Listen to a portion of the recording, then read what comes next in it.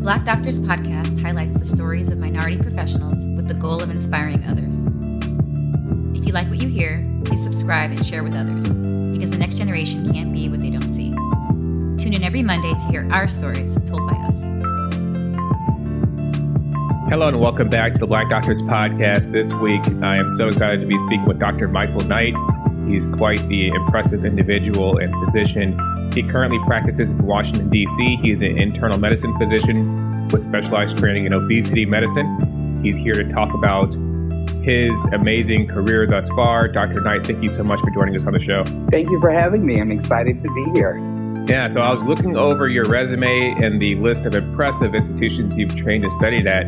I figured we start at the beginning. Talk about Oakwood University and the role that played in setting you up for your career. Thank you so much. Yeah, Oakwood University is near and dear to my heart and really had a foundational role in my career development. So I'm originally from New York City, lived in the Bronx and Lower Westchester County, and went to high school, had a developing interest in science.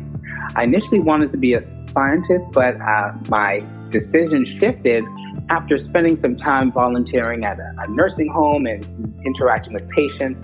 Really developed a desire to impact the lives of individuals with regard to their health. And so I was looking for a program to do pre-medical studies, and it took me down to Oakwood University. Now, Oakwood University is a historically Black college and university, so HBCU. And it really provided a very, very enriching and welcoming experience. As a student who was interested in science, but didn't necessarily come from a high school that had all of the best resources, it really prepared me for the real world, and not in a place that I felt that I was being weeded out or that I was a part of a rat race, if you will. It was an opportunity to think about what are my goals, what are my challenges, what are my opportunities, and having faculty and staff that would invest in me as a person, almost like family. And I think that foundation was just so critical in my development and in my future when I went on to medical school. What was your undergrad degree in? Yeah, my undergraduate degree was in biomedical sciences. And I also had a minor in music. So I actually was involved in a vocal performance. I took vocal lessons. I performed in our concert choir and traveled around the United States and even internationally, which was a great addition, right? We always want to think about what other interests we have, even outside of medicine. Mm-hmm. And so after completing that course of study, I went on to medical school. Nice. And where'd you go for medical school? Sure. I was in Cleveland, Ohio at the Cleveland Clinic Lerner College of Medicine of Case Western Reserve University. And that is a 5-year program with 1 year of required research that either happens between the second and third year or between the third and fourth year. And so one of the reasons why I was recruited to go there was because of my interest in scientific research.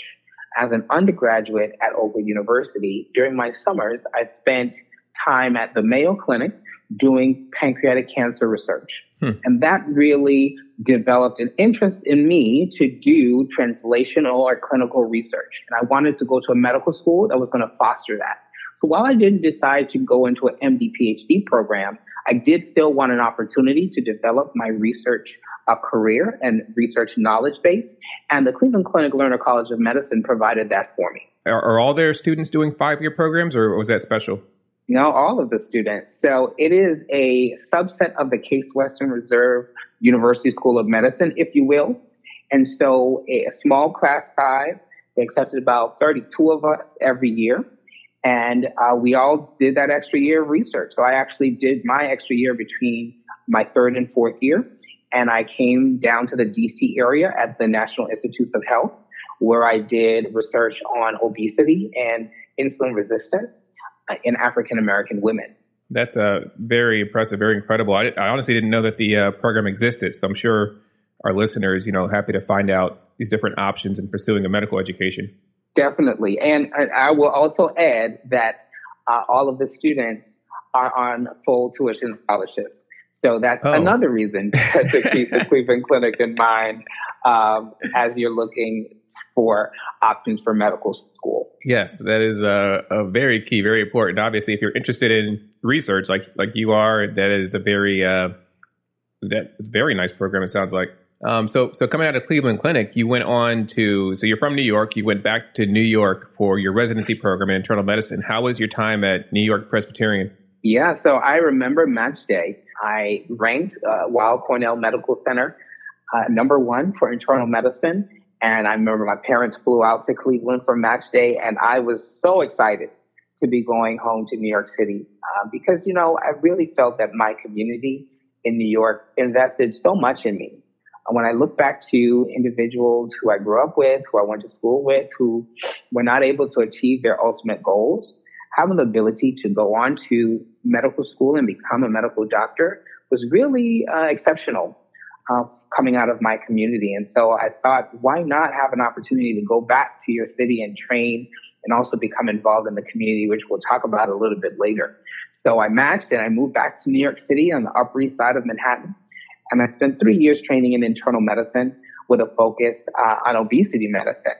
I started to develop an interest in obesity medicine as a medical student, not only with my research, but also with some elective time.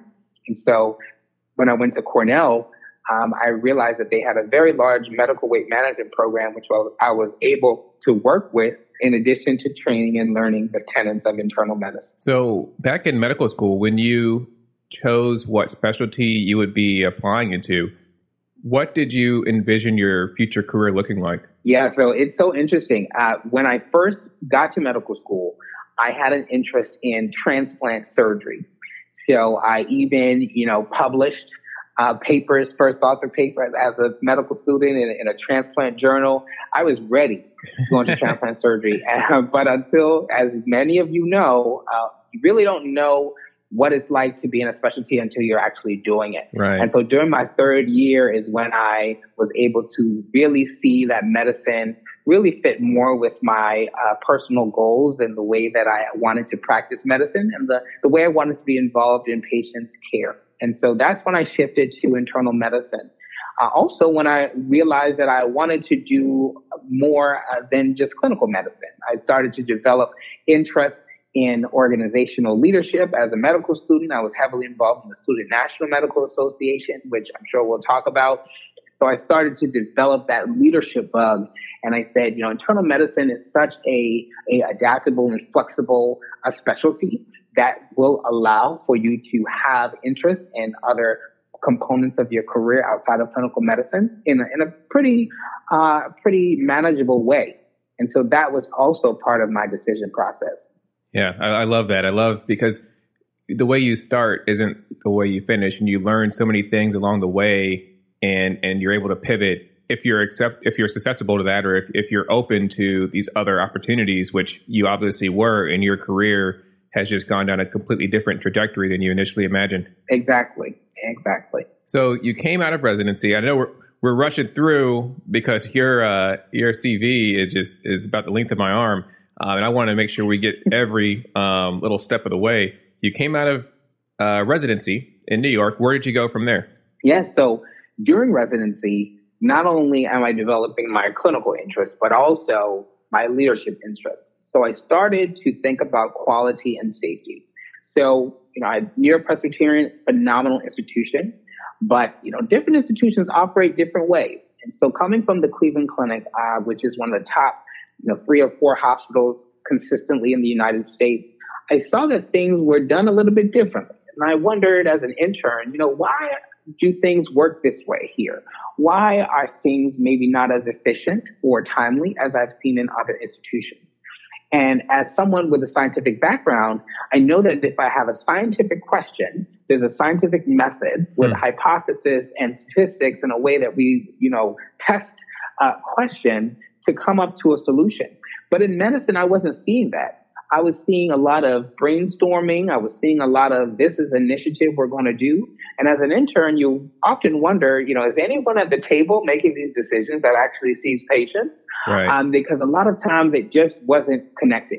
And that's when I was introduced to the science of quality improvement and fell in love with a process, standardized way of addressing clinical process problems. And I started working on transitions of care, started working on root cause analyses around patient safety events. And so when I started to develop that interest, I said, I want to do additional training in quality and safety, but also in leadership, because I knew that I wanted to do more outside of the clinical setting in an administrative role. And so that took me to the University of Pennsylvania in Philadelphia, where I joined the Robert Wood Johnson Foundation Clinical Scholars Program, which is a 2-year program. In the past, it's now transitioned to the National Clinician Scholars Program. And that allowed me to spend 2 years focusing on quality and safety. I was able to do a visiting fellowship at the Joint Commission. I was able to work with our patient safety team at the University of Pennsylvania. And I got a Master's of Science in Health Policy Research. So it was a great experience there in Philadelphia. And it really set me up for the administrative roles that I have today. Wow. Yeah, that is amazing. And so how does that program work? Because Robert Wood Johnson University is associated with Rutgers, if I'm not mistaken. So this is through the foundation. So the Robert Wood Johnson Foundation is, one of the largest health foundations in the country and even in the world. And they sponsor a number of programs. And so for many, many years, they sponsored this development program for physicians. Early career physicians at a variety of locations. So UCLA, for example, University of Michigan, Yale University, and others in the past have had them. And so it's a 2-year program that's extremely competitive, but individuals have gone on to become, health department leads, directors of Center for Medicare Services, department chairs, healthcare executives, a variety of ways. So it's not just teaching you health policy, but it's really a leadership development program. And you really focus on the area that is of interest to you. Yeah, that's very interesting. Thank you for clarifying. And so for that 2 years, can you kind of describe the pay and the workload? Was it similar to a fellowship or residency or being attending? Yeah, so I think the pay was probably similar to a fellow. It's a non-clinical fellowship, so they're not teaching you how to take care of patients. Clinically, you are operating as an attending. But most of us are doing about 0.1 or 0.2 clinical time. So what does that mean? For me, it was a half day a week of clinic, and I was working at the VA in Philadelphia as an attending. And then outside of that time, I was doing research. I was doing classes. I was learning statistics, study design, health policy, the way that you interact with community organizations to do participatory research, getting my master's, as well as doing research projects and developing interests. And so it was a very, very flexible program. That first year we had more classwork, if you will. And the second year you spent a lot more time independently developing your project as well as interests. And then where did the other folks in the program come from? You came out of residency. Yes. Were there attendings? Were there medical students or what was their makeup? So everybody was out of residency. So it's really a program for individuals who have just finished residency or just finished fellowship or maybe even will be in fellowship. And so that's where my other cohort was from. And they're all phenomenal. They've gone on to do such amazing things, either at institutions and health departments. I'm extremely proud of them. But like I said, it's an opportunity to spend 2 years to get the foundational training and knowledge, but then to take that and translate it into a career that you can work in to transform the way we deliver care. That's the biggest thing. They want to invest this time and energy into you, but they want to see you flourish in making an impact in our industry. Definitely, we'll include the link to this program. We can read more about it in the show notes. And Dr. Knight, so coming out of this program, as we continue down your story, where did you go from University of Pennsylvania? Yeah, so after Penn, I said, I'm ready to get a job. So I'm an early career physician. I'm 2 years out of residency. I've been a non-clinical fellowship, and I'm looking for an administrative job with a clinical component. So want to be in academic medicine, want to have a faculty appointment, want to have a clinical practice, but I also wanted to have a impactful role in quality and safety leadership. And I will say that for someone my age at that time, that was a little different. Because most of my mentors in the space were individuals who had practiced for many, many years and then developed an interest in quality and safety a little bit later on. And so it was more of a mid-career move. And so most individuals that I saw in the positions in which I was interested were individuals who had been practicing for a long time. So I'm coming in, bright-eyed and bushy-tailed, a young gentleman who says, yeah, I'm ready to take on this leadership role. So I was a little bit hesitant, didn't know what to expect. But the reality was that the training and preparation that I was able to get at the University of Pennsylvania, at Cornell, and at my short time at the Joint Commission as a visiting fellow really set me up to be a competitive candidate. And so I was able to interview at a number of institutions and receive a number of job offers to join their team in quality and safety. I ultimately decided to come to GW, the George Washington University in Washington, D.C., because they gave me the largest opportunity to be impactful in the space of quality and safety. I felt that I'd had a lot of training, a lot of theoretical work, but I was ready to get to work. I was ready to be able to have the time that was set aside for me to be able to develop patient safety programs and initiatives and really have a seat at the table. And, GW took a chance on me, someone early coming out of fellowship. And I took a chance with them to say, I'll come in, but are you ready to change? Because at that time, they did not have a large patient safety program in their ambulatory practices. And so I joined as the patient safety officer for the Division of General and Internal Medicine. And within 3 months, became the patient safety officer for the Medical Faculty Associates, which is the physician group that encompasses all of our ambulatory network in DC, Maryland, and Virginia. Wow, that is impressive. And so can you tell us now, what is a typical day like for you? Yeah, so I've been here at GW now for 4 years. I had been serving as a patient safety officer for that time, and about a month ago, I transitioned to a new role. I'm now the Associate Chief Quality and Population Health Officer and the Head of Healthcare Delivery Transformation. So it's a huge role. It encompasses not only patient safety, which I've been doing, but also healthcare quality. So thinking about the way that we improve care for patients, as well as our primary care service line, leading primary care expansion for our organization. And so my day-to-day involves lots of meetings, lots of strategy, lots of interactions with senior leadership, but also time to see patients. I'm in clinic now about twice a week. Okay. Not only in primary care clinic, but also in obesity medicine clinic. And so I take care of patients who need general health. And I also have a specific clinic that takes care of patients who are looking to manage their weight or to achieve a healthy weight for them. And so when I'm not doing that, another hat that I have is in the education space.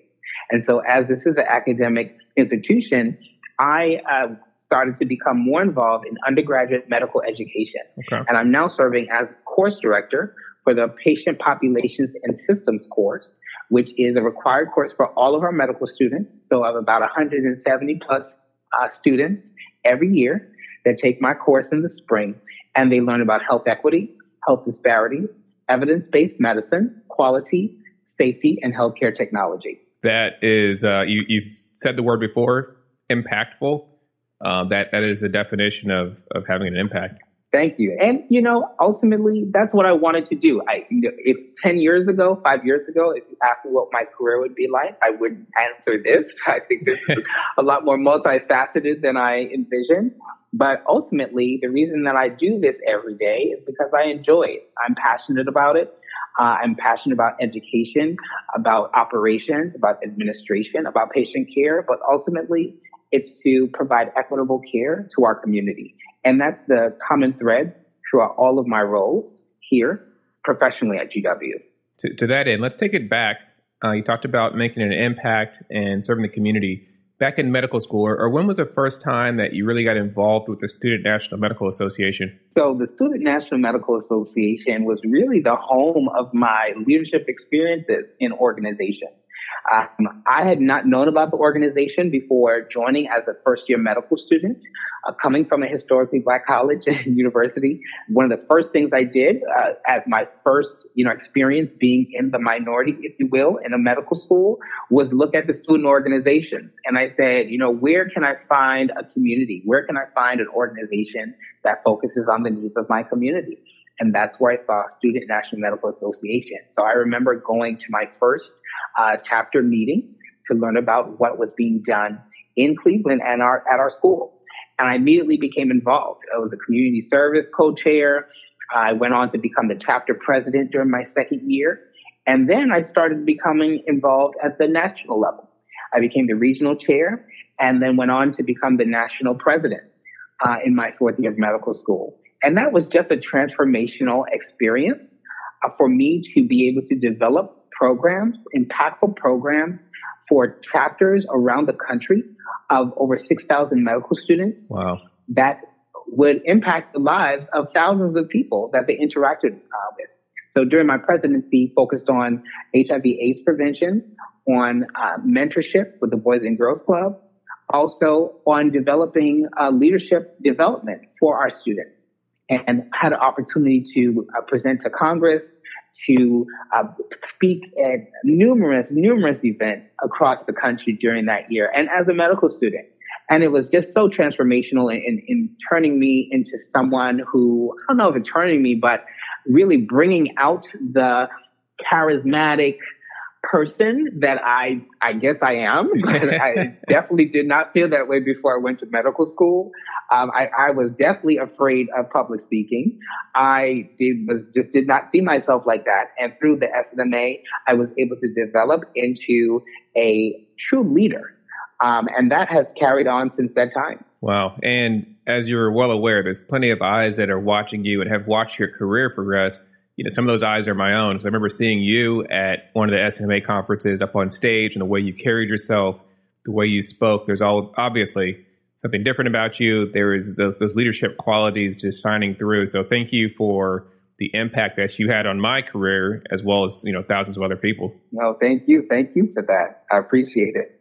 Yeah, I can't speak enough about SNMA. We're privileged to have Dr. Obo, the most recent past president of SNMA, on a previous episode of the show. So love the organization and love everything it stands for. So Dr. Knight, coming out of the SNMA, there's because that's associated with a larger organization, the National Medical Association, which you're also active in this organization. Can you tell us more about that? Sure. So I completed the Student National Medical Association. It's a student organization. So once I graduated from medical school, I went on to residency and said, okay, where am I going to become involved? And I immediately became involved in the National Medical Association.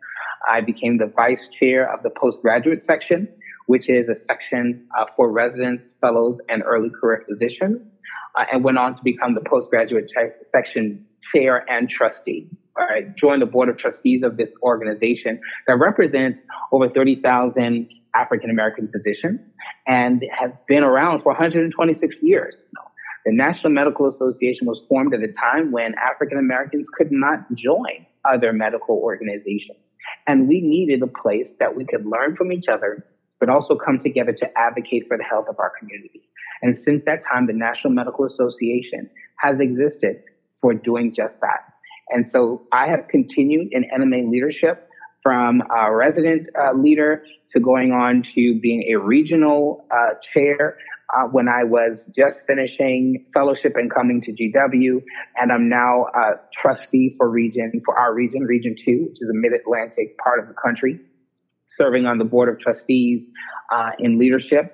And I've been involved in leading our committees around social media and branding, membership, convention, and now also serving as the subsection chair for general internal medicine for our internal medicine section of the NMA. And then what does the NMA offer for young career physicians as well as mid-career physicians? Why should they join? That's such a great question, and it's one that I get a lot, because the reality is, as physicians, we're pulled in many different directions. Not only do we have responsibilities at our home institutions, a variety of committees. Many of us are pulled into diversity committees, educational committees, But then you have your professional society. So as an internist, I have the American College of Physicians, I have the Society of General Internal Medicine, I have the Obesity Medicine Association, and there are many, many more depending on your specialty. So then now we have an opportunity to join those, right? So in the past, 100 years ago, we couldn't, but now we can. So now we can be involved. Why should we still be involved in an organization like the National Medical Association? And I would say that of all the organizations that I'm involved in, which are many, and have leadership, I do have a leadership position in the American Medical Association as well, where I serve as the chair of our Minority Affairs section. The NMA still continues to be my home. I consider it my professional home organization.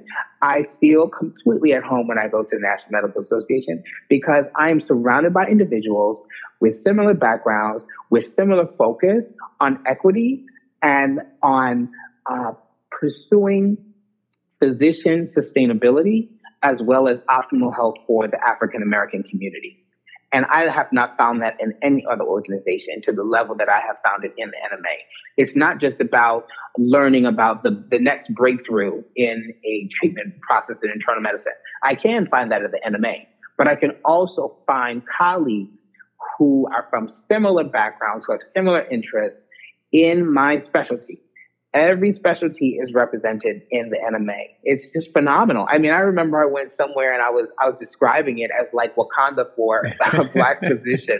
It is literally like that. I mean, you go to our annual convention. It's virtual this year, but when we're in person, I recommend all physicians, medical students, residents, fellows, if you can get to an NMA convention, it's always held in the summer, get there and you will it'll be a life-changing experience because walking into a convention center with 3,000 or 4,000 African-American physicians from all over the country talking about issues that affect us and affect our patients is exceptional, invaluable, and you won't find it anywhere else. Done. All right. I'm going to sign up after we get off this phone call. I'm going to hold you to it. And you will not be disappointed. Awesome. Well, Dr. Knight, it's been incredible speaking with you and seeing how your career has progressed. And it's only natural that you stepped off into doing more work with the media and really being the face of different organizations and policies. Can you talk about that aspect of your career? Yes. So, when you talk about being the face of the organizations, I would be remiss if I didn't talk about my nonprofit organization, the Renewing Health Foundation, that I actually founded as a intern. Wow. When I came off of being in SNMA, I had a year riding high, a year as a national president of a large organization, doing programming, doing intervention. And now I was a resident. I said, well, how am I going to take all of the tools and the skills that I've gained to really impact the lives of individuals, particularly in my own city? And as I said before, one of the biggest things for coming back to New York was being able to invest in the community that invested in me. Mm-hmm. And so I founded the Renewing Health Foundation as a 501c3 nonprofit organization, took care of all that paperwork, between call nights, and developed an organization that works to empower urban minority communities to live their best lives through health education. And that's exactly what we've done since 2012. Wow. And we have continued to build programming around minority health. Our largest program right now is our breast cancer education program that has raised over $40,000 to develop health education programs for African American and Latino women in the New York City metropolitan area to learn about breast health, breast cancer prevention and treatment, and have also launched a survivor network that is faith-based and allows survivors to build community and support each other. And so that is a huge, huge, huge part of what I'm able to be involved in. And then outside of that, when you talk about media work, I would say in the last 12 months, my media presence is increased exponentially. And ultimately it was around COVID-19. As an outpatient physician and someone who's involved in administration, I wasn't the person who was in the ICU intubating patients who were suffering from COVID-19.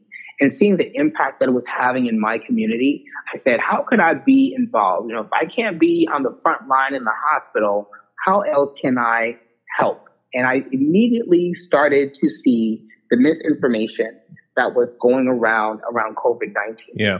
That you got to stand out in the sun, that just gargle with lemon water. Black people can't get COVID, all kind of things I was hearing on social media. And I said, you know what? We need individuals who are able to get in front of the camera and talk to our community. Individuals in our community can see and can trust, trusted voices. And, sometimes it sounds very superficial, but the reality is individuals want to see people that look like them on television talking about important issues. And so when I started to get opportunities to do that, I jumped to it. So since that time, I've done over 60 media appearances on all of the local major networks here in DC, ABC Network, CBS, you name it, NBC, Fox, local, as well as some national news outlets and print media such as the Washington Post, Newsweek, and you name it. I've done in different interviews, not just to be there, but really to get the factual information out there. And that has been so transformational. I remember when I got the vaccine, the COVID-19 vaccine in December, I decided to document my experience on social media. And that picked up. I had a lot of patients who said, Dr. Knight, I saw you get the vaccine and I saw what you went through, and that helped me to make the decision for myself. It was picked up by our local station that they did a whole presentation on my story and my involvement on social media. And it was important. It was so important for individuals to see what my experience was when we're dealing with something new that they had questions about. And so I look forward to continuing that media presence so that we can get factual information to individuals from trusted voices and to help them. I recently did a campaign with the U.S. Department of Health and Human Services for their Trusted Voices campaign around COVID-19 vaccine concerns and use in the minority communities. And that's what we focused on, and not focusing on what we call hesitancy, but focusing on answering people's questions so that they can feel comfortable making a personal decision about their health. That's so incredible, so impactful, and you're actually definitely helping so many people. But Dr. Knight, I wonder, as an incredibly busy physician with multiple roles and multiple hats, how do you coordinate scheduling these different media appearances? So I'm thankful to have a wonderful media team here at GW that I work very closely with. And so, they'll email me, they'll text me, they'll call me if I don't respond. Dr. Knight, we have a media request. I actually just did one before this interview to answer a question. And sometimes these questions are so simple to us as physicians, but these are things that people need. And so I'll jump on to do a quick interview. If it's something that's on video, I usually walk around with my camera, maybe a lighting, so that I'm always ready to go. When I travel, I always pack something so that if I need to do a quick interview in a hotel room, I can also do that. So it's some flexibility, but I enjoy doing it. Good. Yeah, it's good to hear the behind the scenes, how you make things work. Definitely. Awesome. Well, Dr. Knight, enjoyed hearing about this Renewing Health Foundation. I wanted to circle back around to that. So almost 10 years that the organization has been in existence. When you started, you said you were an intern? Yes, intern in internal medicine. Wow. And how did you manage that throughout residency, and when did it start to pick up? How did you manage the staffing constraints and all that? Yeah, so, we depend on volunteers. And so initially it was just me going around and doing presentations at churches, at community organizations on minority health. But particularly when we developed our breast cancer education program, which was near and dear to my heart. When I was a resident, my mother was diagnosed with breast cancer, and thank God she was treated and is now cancer free. But it was an opportunity for us to develop something to address concerns and issues that I saw even with my own mother, who was an educated woman. There still were a lot of things that she didn't understand or that were barriers to her care. And so we developed this education program and immediately got volunteers who were joining our team, who wanted to be involved. And that's what we've done. I have turned over a lot of the work to this volunteer team. I'm still around for strategic direction. And of course, we have an annual fundraiser every year in the fall on Breast Cancer Awareness Month in October. That's what I'm heavily involved in. We were virtual last year, but we continue to raise funds for programming and doing a variety of work. So, the reason I usually tell people about the founding of the organization is because there's really never a huge, ultimate, unsurmountable barrier to your dream or your idea to have an impact in your community. Someone could have said, why don't you wait till you get done with training and wait till you're settled down before you start something like this? The reality is I've never been less busy, right? I've always been busy, and you're always going to be busy. If you're passionate about something, if you want to get something done, find a way. I went online. I said, how do you apply for a 501c3? And I followed the instructions and I did it. Yeah. Worked and got an investment from folks. And here we are today. Next year will be 10 years, which is going to be phenomenal. I didn't even think about that. 10 years of doing this work. And I'm so glad I did it. Wow. Well, let me ask you this. How long was it only you working in this organization? I would say at the beginning, it was me primarily, but I would say within our first year, I had volunteers who had come on board. Wow. So it allowed me to expand what we were doing. And particularly when I moved out of New York, it was critically important to have a team on the ground that could continue our work. Thank you so much for sharing. And Dr. Knight, thank you for coming on the show. You've given us so much things to think about, to consider. I think for people sitting back, they look at folks that are incredibly successful, have an incredible impact, such as yourself, you can kind of be overwhelmed. Maybe you're a medical student or a resident that wants to have an impact, but they could, your head can spin if you think about too many things at the same time. What would you say to those folks that are in the beginning of their careers or beginning of their education that want to have an impact such like yourself? I would say, don't limit yourself based on other people's perceptions or expectations. And I know this is so cliche, but, people say where there's a will, there's a way. It's actually real.